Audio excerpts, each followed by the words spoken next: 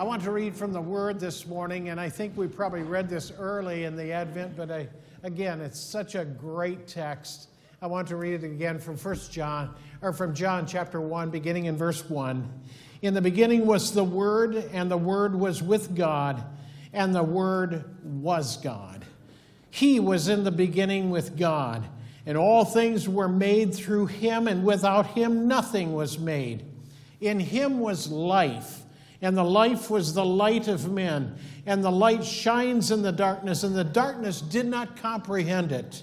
And the Word became flesh and dwelt among us, and we beheld the glory of the only begotten of the Father, full of grace and truth. That's the Word of God that speaks to our hearts, tells us who Jesus is and what he's doing. Father, we thank you so much for this incredible day. We thank you for this grand day of worship, and we come into your house. Father, I pray that you'll clear everything out of our minds and our hearts, all the things that have been in the past and all the things that may be in front of us. And Father, may we have a singular moment in which we worship only you.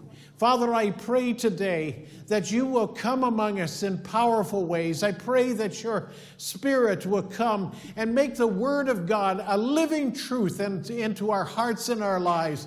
Father, I pray that faith will literally take on a living presence in our hearts. Father, I pray today for those that are discouraged. I pray for those that need your help in their life and your presence and your wisdom in their life. Father, I pray, come alongside them this morning and give them your truth and show them your light. Father, today we commit ourselves unto you in a fresh way. Father, we praise you and thank you for this opportunity of worship. In Jesus' strong name I pray, amen. Amen.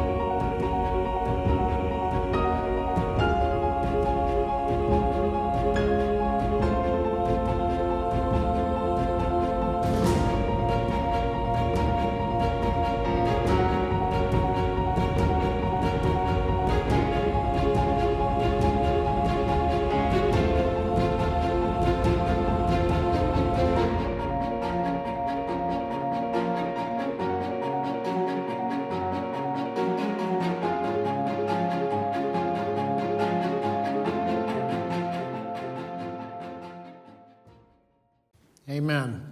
God with us brings peace.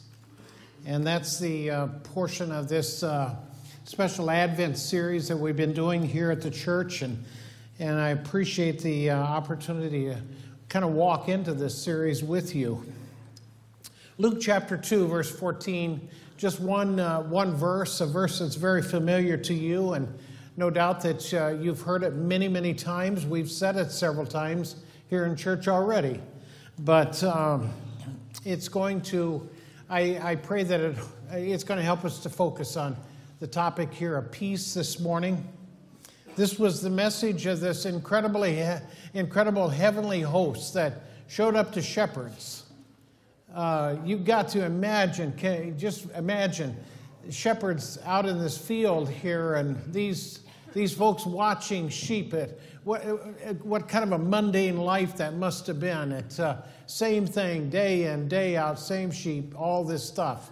And all of a sudden, this incredible band of shepherds, or angels, this incredible band of angels comes and shows up. And, when it says a multitude of the heavenly hosts, I've kind of tried to study that a little bit. What does that really mean? What is a multitude?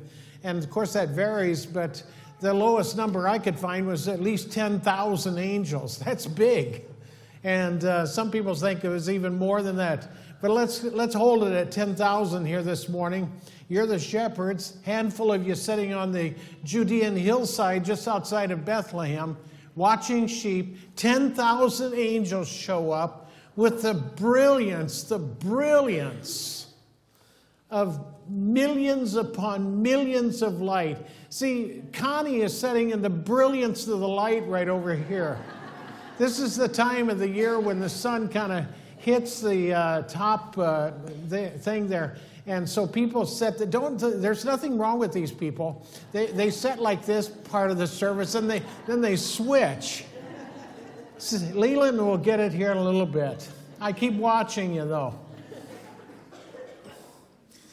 Here's what the Bible says: glory to God in the highest, and on earth peace, peace, peace, goodwill to men, to all humanity. Boy, do we lack peace today. We lack it in such huge ways. And when you listen to the news, somebody spoke to me just on the way in and said they listened to the news, and I think they turned it off right away because all it was is a clamor. There was nothing peaceful about it. There's anger, all of these things, and then some. I think of the images of Christmas and war. They do not easily fit together in our minds at all.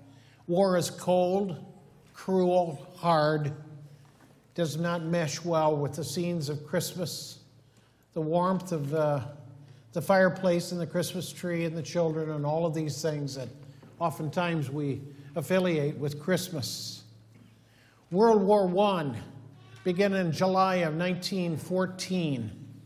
And to most people, they felt that it would probably be over by Christmas that year, but it didn't. It lasted another 4 years. The battles were intense, and life was dangerous at the very least.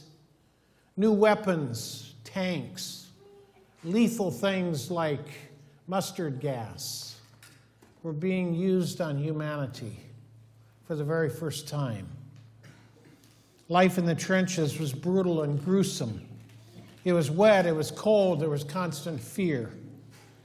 And it was against this backdrop that on Christmas Eve 1914, that German and British soldiers took peace into their own hands. I want to show you a recreation of this.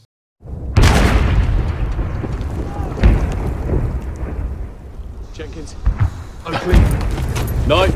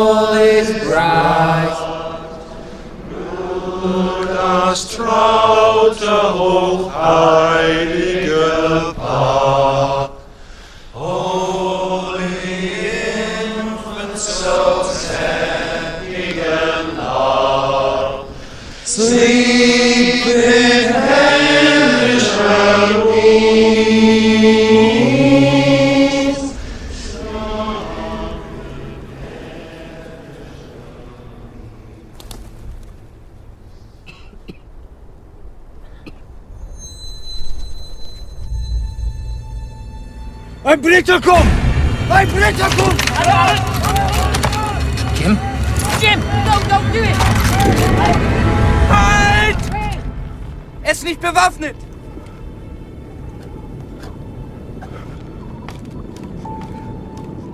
Nein, Otto! Jim!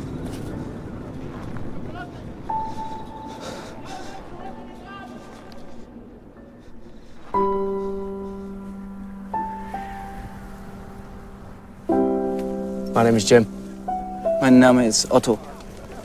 Pleased to meet you, Otto. Freut mich. Rose, she's called.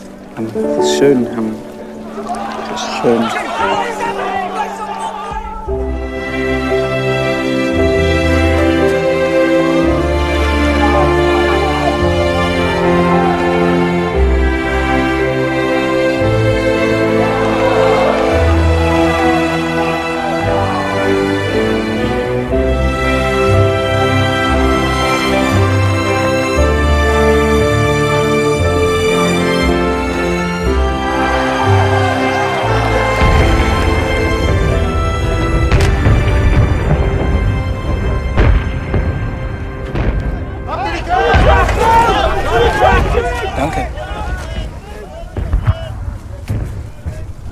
Schluss. Frohe Weihnachten.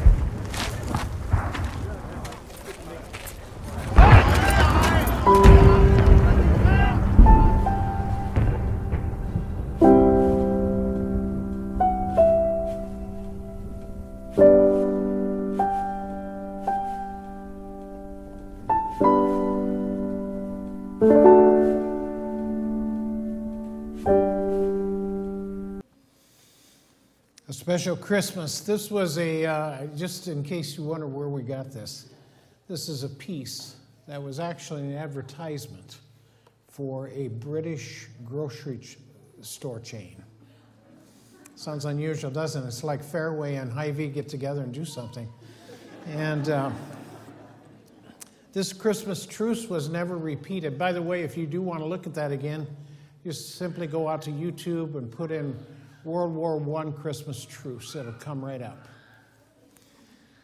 This truce was never repeated, but for a few moments. It's interesting that enemies place their humanity above their war responsibilities, and they claim peace in a very powerful way. I doubt if there's a person in this building, I would be very surprised if there would be anyone in this room today that doesn't have a desire for peace for their life. Many people are greatly troubled and they deal with a variety of daily turmoils. And some people have more than others, that's for sure. They have to deal with difficulties and worries and stress and tribulations, all kinds of things that actually become it's like a solvent that just continues to dissolve away the peace that God wants to bring into our lives. His peace. His peace. You know, the idea of peace dominates in the Bible. When you begin reading in Genesis, you find that peace was a very common denominator. Mankind was at peace. The animals were at peace. God was at peace. And then something cataclysmic happened, and it was sin that entered the world. Sin became like a San Andreas fault that split the space between God and man. And the result of that thing was a gigantic, unbelievable tsunami that rippled completely across the entire created universe. And peace fell away, along with many other things. Sin disrupted that peace. Sin disrupts peace today. You know, I could make a commentary on what's going on in Washington right now, but I'm going to tell you right now, they're rid of that sin. And you know it, and I do too. Put sin aside, cause sin to dissolve, and you have something that works. In the Bible, there are more than 400 references to peace. Most people tend to think that peace is merely the absence of trouble, the absence of conflict. And that is partially true, but the Bible has more to say about it. In fact, the Hebrew word is shalom. It's a good word, and it's an expansive word. It means far more than kind of what our English word peace says.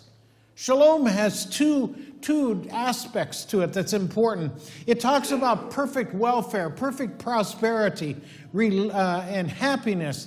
It not only means freedom from trouble, but the things that make you happy in your life.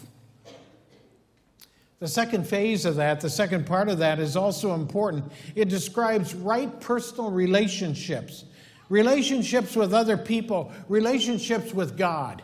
When I have the peace of God, I have relationships that work between one another. When I have the peace of God, it means that God blesses my soul. It means He provides in great and wonderful ways in my life. This is peace. In the New Testament, Paul begins every one of his 13 letters In a similar fashion, grace and peace to each of you. And he closes many of his letters with the words, peace be to you all. He's talking about the material things of life and the things that make us joyful and happy, and he's also talking about relationships. He speaks this to the church. The church needs to be the model of peace. The church needs to be the model of healthy relationships and godliness. One of the great problems we face as believers is that of anxiety concerning the future. I'm no different than you. I have anxiety about tomorrow. I have anxiety about things that are a month away from right now, as if I could do anything about that. But we all deal with this, don't we? We all deal with this to one degree or another. A few weeks ago, my white Buick began to act up, and I had anxiety.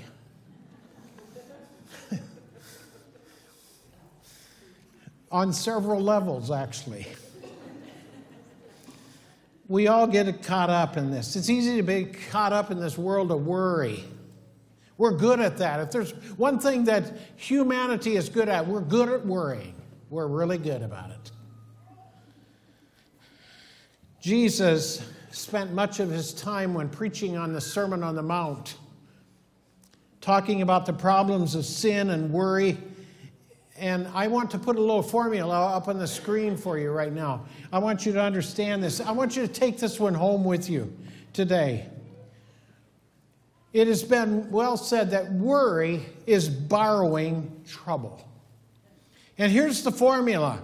We borrow trouble from the future, we add it to the problems of today, and worry becomes the interest that we get to pay on. Worry. We pay on that. Look at that formula carefully. Think about events in your life. Probably you don't have to think back all that far. And you borrowed from the future, you added it to today, and guess what? We're paying the interest on worry. We have a lot of farm families in here. We plant the crop in the spring, the corn's in the ground, and what do? Why doesn't it rain? We need some rain. Why? We need rain. We need rain. We need rain. We've got to have rain. Then it rains. Just in the nick of time, right? Then it rains. And it rains today, and then tomorrow, the next day, 3 days in a row, 4 days in a row, and we start, I wish it'd stop raining. I wish it'd stop. Are we not like that? I'm not trying to make fun of anybody, but I'm just saying, this is how we live our lives. It's not easy for us to remember what Jesus said in Matthew chapter 6, when he was talking about this, in the span of 9 verses, he tells us 3 times, quit worrying. Stop worrying about tomorrow. Stop worrying about stuff today. You can't do anything about it anyway. Quit worrying. Allow God's peace to settle into your mind and into your heart in a very special way. It seems like when I approach Christmas, oftentimes there's many things to think about, of course, but I also think about the tens of thousands of people who are lonely, who are troubled. I have read that psychiatrists and Christian counselors have overloaded schedules during this time, who find the Christmas season difficult, more difficult because of the loneliness, because of the isolation that some people feel. And that's very real. That is very, very real. And we need to think of these people at this season, especially people that have lost loved ones perhaps in the last several months. The difference it is this Christmas. Who's missing? Somebody at that table on Christmas Day is missing. And there is a loneliness that gets attached to that, and an isolation.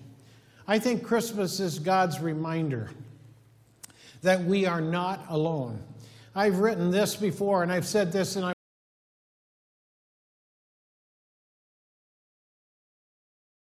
I want you to hear it again, that Christmas is taking our spiritual GPS and calibrating it for what's ahead. When I look at that manger, when I look at the fact that God came among us, that He Himself left heaven, came to be born in a stable, I need to recalibrate who I am, what I'm doing, where I'm going, how I'm getting there, all of these things.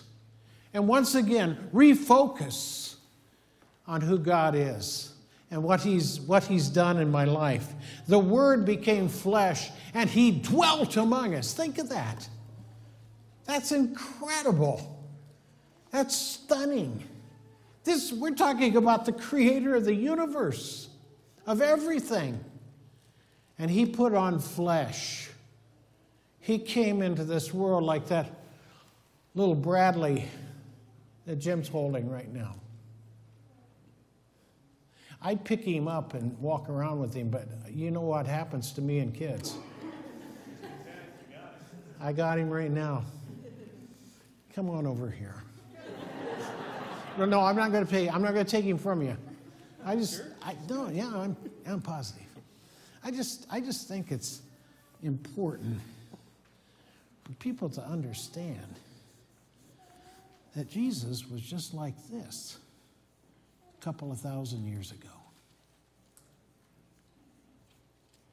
And His mom held Him. His stepdad held Him. And we beheld His glory. The glory of the only begotten of the Father. Think of that. Think of those little hands. God spoke, and worlds and universes and solar systems came into existence, and we're on one of them. That's powerful. If anybody doesn't understand the love of God, I don't know what I could possibly say to help you grasp the infinite care and love of God, who would send His Son, knowing that 33 years later He would die on a cross for our sin. It's amazing. It's amazing. And so I assure you of this. My friends, Jesus Christ is here. He's among us. He's with us. He said, I'll never leave you or forsake you. And He means it. He's with us this morning. The Christmas message has not changed. A lot of things have changed, but not the Christmas message. After a couple thousand years, Christmas still reminds us that God is with us, and this is one of the greatest times of the year to ask Christ to be real in your life. Ask Him to come into your life. Ask Him to reside on the very throne of your heart and of your life. You don't do so hot on that throne, but God will make all of the difference. He will be the life changer. He will be the one that will absolutely change everything about you.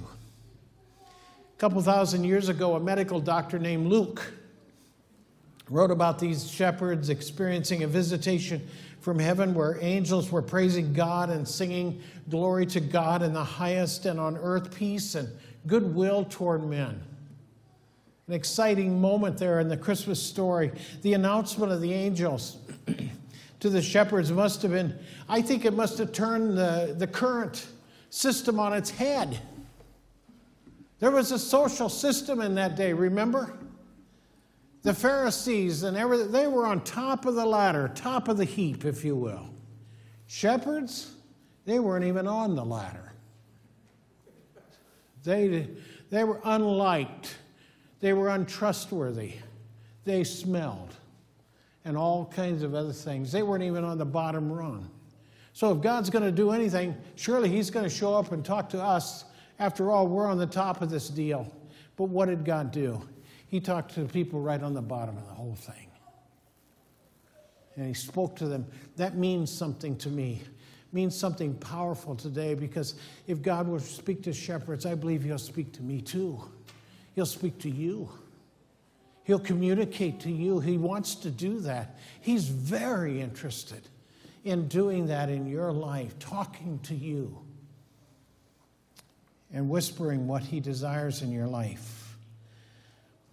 His favor is on all who will humbly acknowledge their brokenness and willingness to accept his gifts of love and grace and joy. And only Jesus Christ can bring them into your life. Nothing else will. You can try other things. Lots of people try other things, and they come up empty every time, every time, every time. Near the end of Jesus' life, he spoke these words to his disciples shortly before he was arrested. He says in John chapter 14, verse 27, he said, "Peace I leave with you. My peace I give to you. I do not give as the world gives. Don't let your hearts be troubled. Don't be afraid, because I'm giving you peace." I'm giving you something that the world, there is no drawer, there is no container that can be opened by the world that will offer peace. But God can. God can do that. Just about every service I end with a blessing. We believe in blessings around here, not benedictions. Benedictions means the end. I only reserve that for the funeral. We believe in blessings way, way, way back in the Old Testament. Thousands of years before Jesus was born, Moses spoke. And he spoke these words that you've heard many times. The Lord bless you and keep you. The Lord make his face to shine upon you and be gracious unto you. The Lord lift up his countenance upon you and give you what? Peace.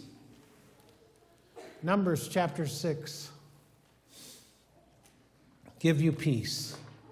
And that word conveys, again, such a rich blessing of completeness and provision and right relationship with everybody.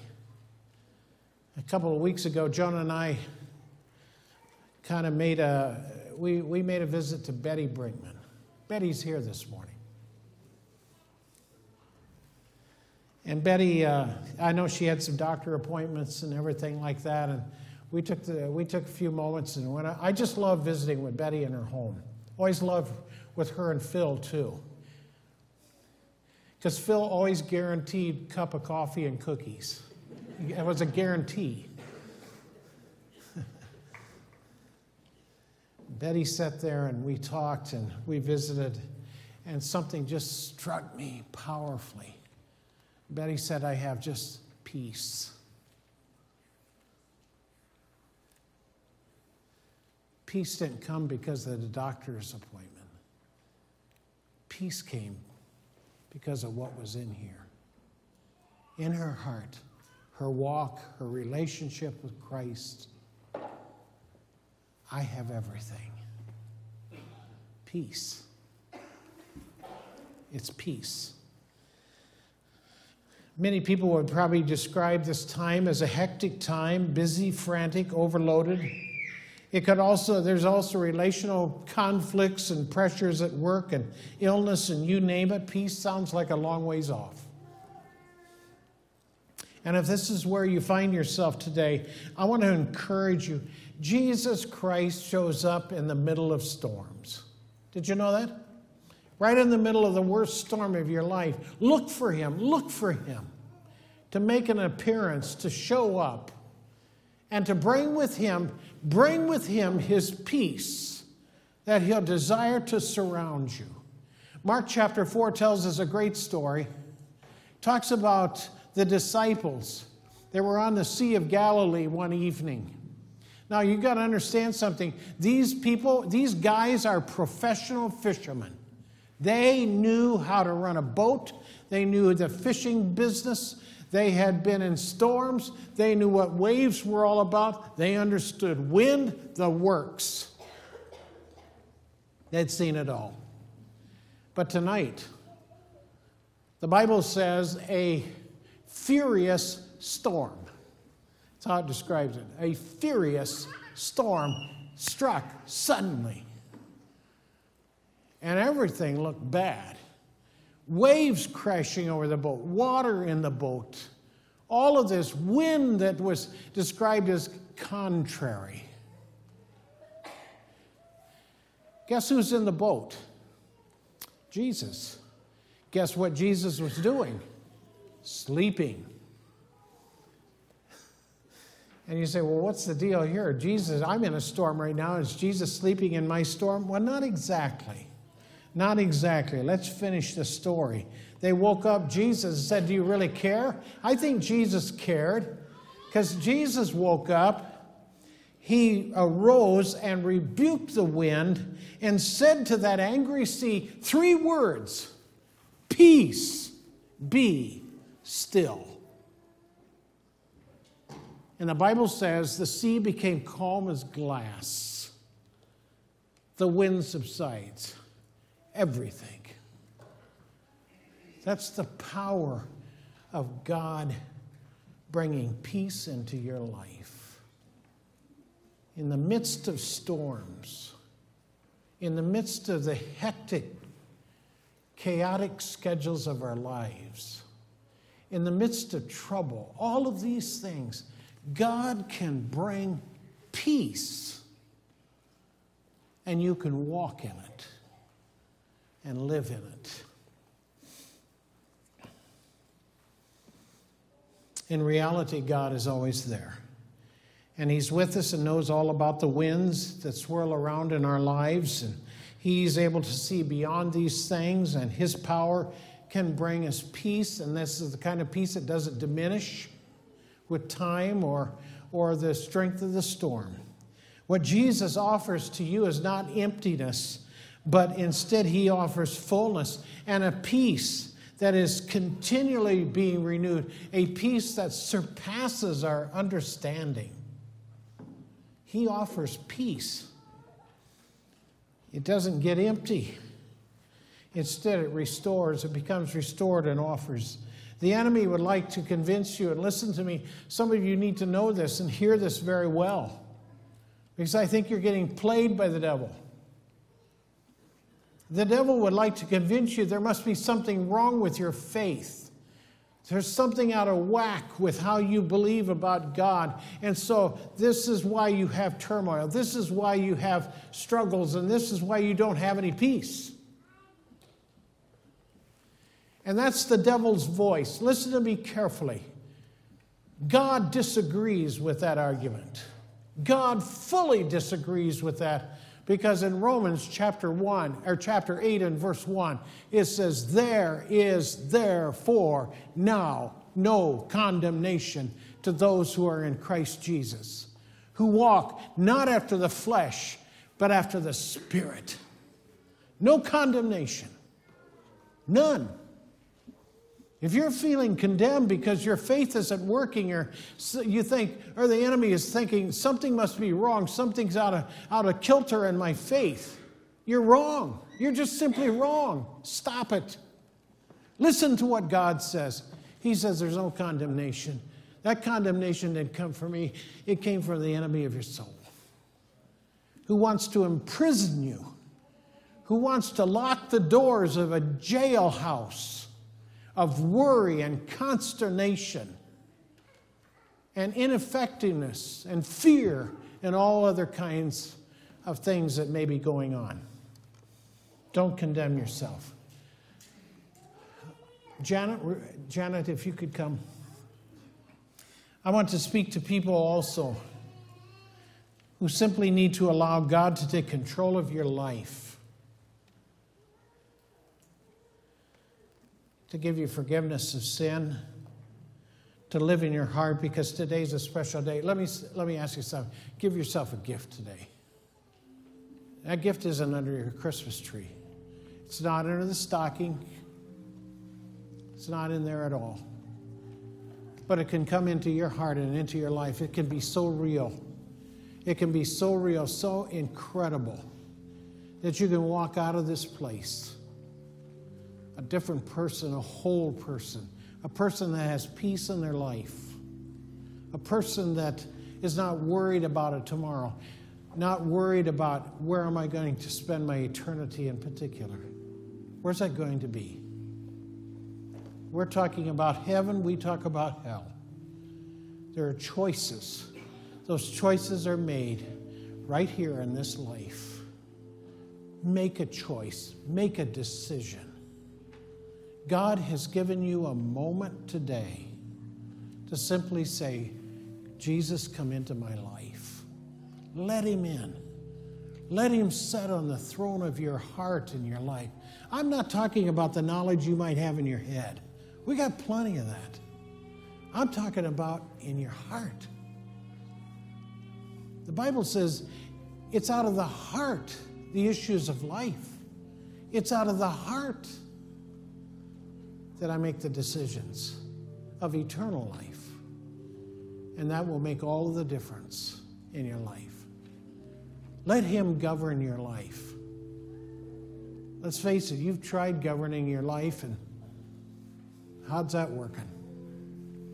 Not all that great. Let Christ govern your life today. I like what Paul says in 2 Thessalonians chapter 3 as he closes that small book, that letter. He says, may the Lord of peace himself give you peace at all times and in every way. Every way.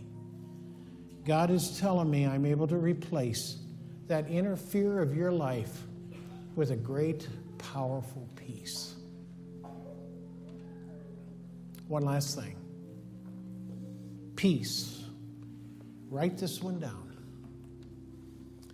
Peace is not the absence of conflict, but the presence of the confidence of God. That's big. The presence of the confidence of God. I am confident that he is able to keep that which I have committed unto him against that day. I'm confident. God doesn't lose his grip on my life. God doesn't come along and say, look, you really blew it this week. That's not how it works. I can supply you a better theology from the Bible. God holds on when we can't hold on. I give you peace and I give you confidence in tomorrow. Would you bow your heads with me? Heavenly Father, we thank you for the peace of God that truly surpasses all understanding, that keeps our hearts and minds in Christ Jesus.